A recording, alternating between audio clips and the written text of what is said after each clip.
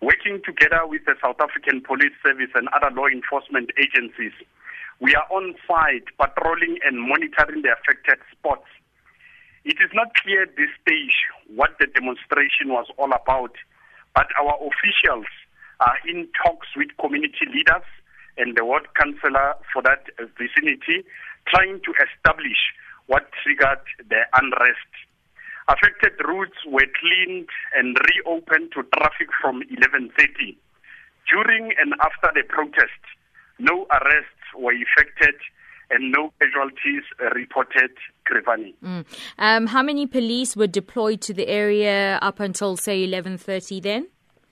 We were visible and we were out in numbers. I won't try and exaggerate now, but we were quite in numbers. So are those numbers more or less the same amount of people deployed, a same level of visibility when residents are not raising issues relating to crime, gangsterism, etc.?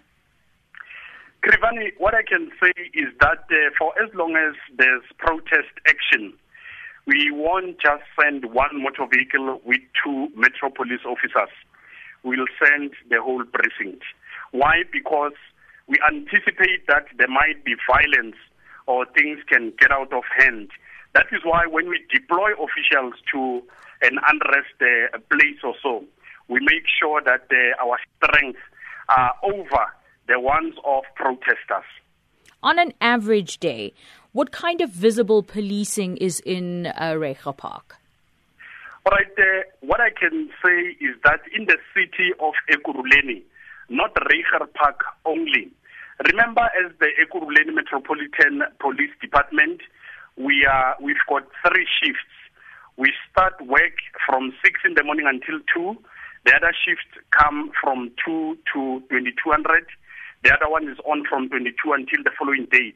So we are 24 hours, 7 days a week on our routes, patrolling and monitoring. Not Reiger Park only, but we are always on our roads. I understand that, but I'm just the reason I'm bringing up the visible policing is because Reiger Park, it's not the first time the community has been up in arms.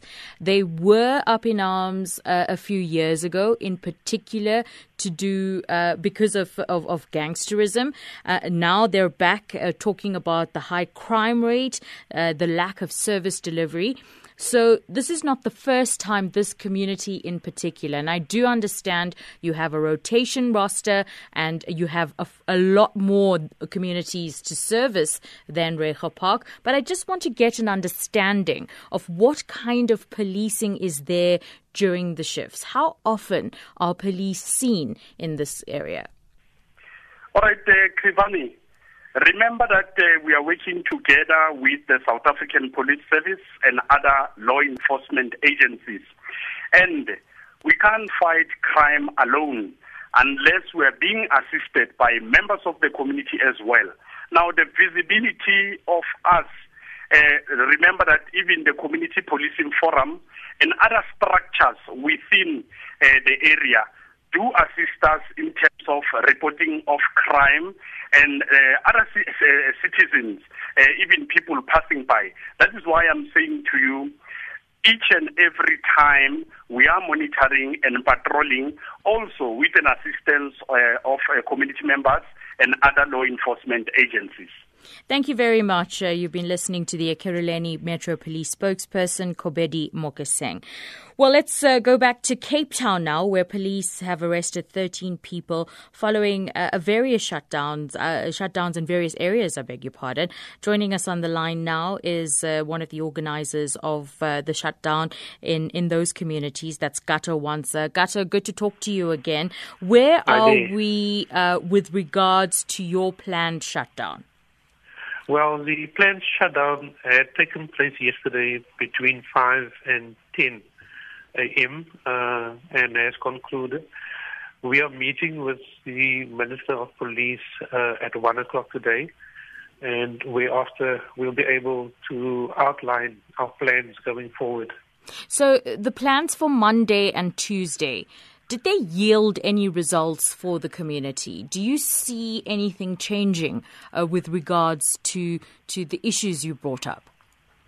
Yes, we've seen major changes in our communities where residents are coming together and starting to take responsibility for their communities. So street committees are being built, programs are being initiated by residents, working with children, working with the adults. So for us, the shutdown is contributing towards communities coming together. I just had an interview now with a community in Gauteng here, in Ekurhuleni, where they're talking about high crime rates. And, you know, obviously one of the old school clarion is visible policing. Now, is that something that you'll bring up when you talk to the police minister this afternoon? Well, we want to move beyond that because we are stuck in a situation where we are wanting the government to bring about change in our community and to stabilize our community.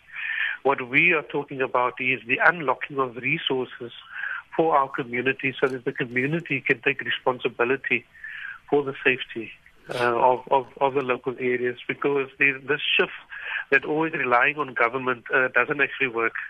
So what kind of resources are you talking about when you say unlocking of resources?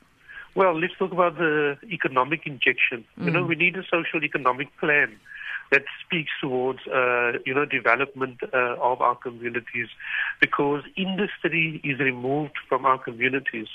So there are issues that people are talking about. Why don't we start developing home-based industries? Why don't we talk about small businesses? Why don't we talk about tourism? And there's a range of things. But the point is, we need to inject resources into the community so that this reliance on government, that we can move away from that actually. But the unlocking of resources really isn't the responsibility of the police minister. It actually needs a multidisciplinary approach to this. So yes, and that's part of our plan today, is to start talking about the social contract between government and the communities. If you recall, in 1994, there was the RDP that was rolled out in 1994, but then it was abandoned for the gay policy. So we are saying we need to talk the language of development, a kind of a reconstruction and development plan that talks about a turnaround strategy where government and people and communities start working together. Because at the moment, we have an us and them situation. So it's the people versus the government, and that is not healthy. We are saying we are all in this together. The communities have got a responsibility and a role to play, and the government has got a role to play. But we need to start engaging as equal partners. And what's the latest regarding the 13 community members who have been arrested? Have they been charged? Are you hoping they're going to be released this afternoon? Well, they were released yesterday already. Okay. And one this morning, and all charges were dropped. And what we are saying is that, why do you arrest people and then the next morning then you drop all the charges? It doesn't make sense. What it shows to us is that what the police does is they create fear in our communities, so that people are scared to exercise their right for the fear that you're going to be arrested. So we are going to address that in the meeting with the minister to say, stop victimizing, stop arresting our people for exercising their rights, and then the next day you drop all the charges. It doesn't make sense at all.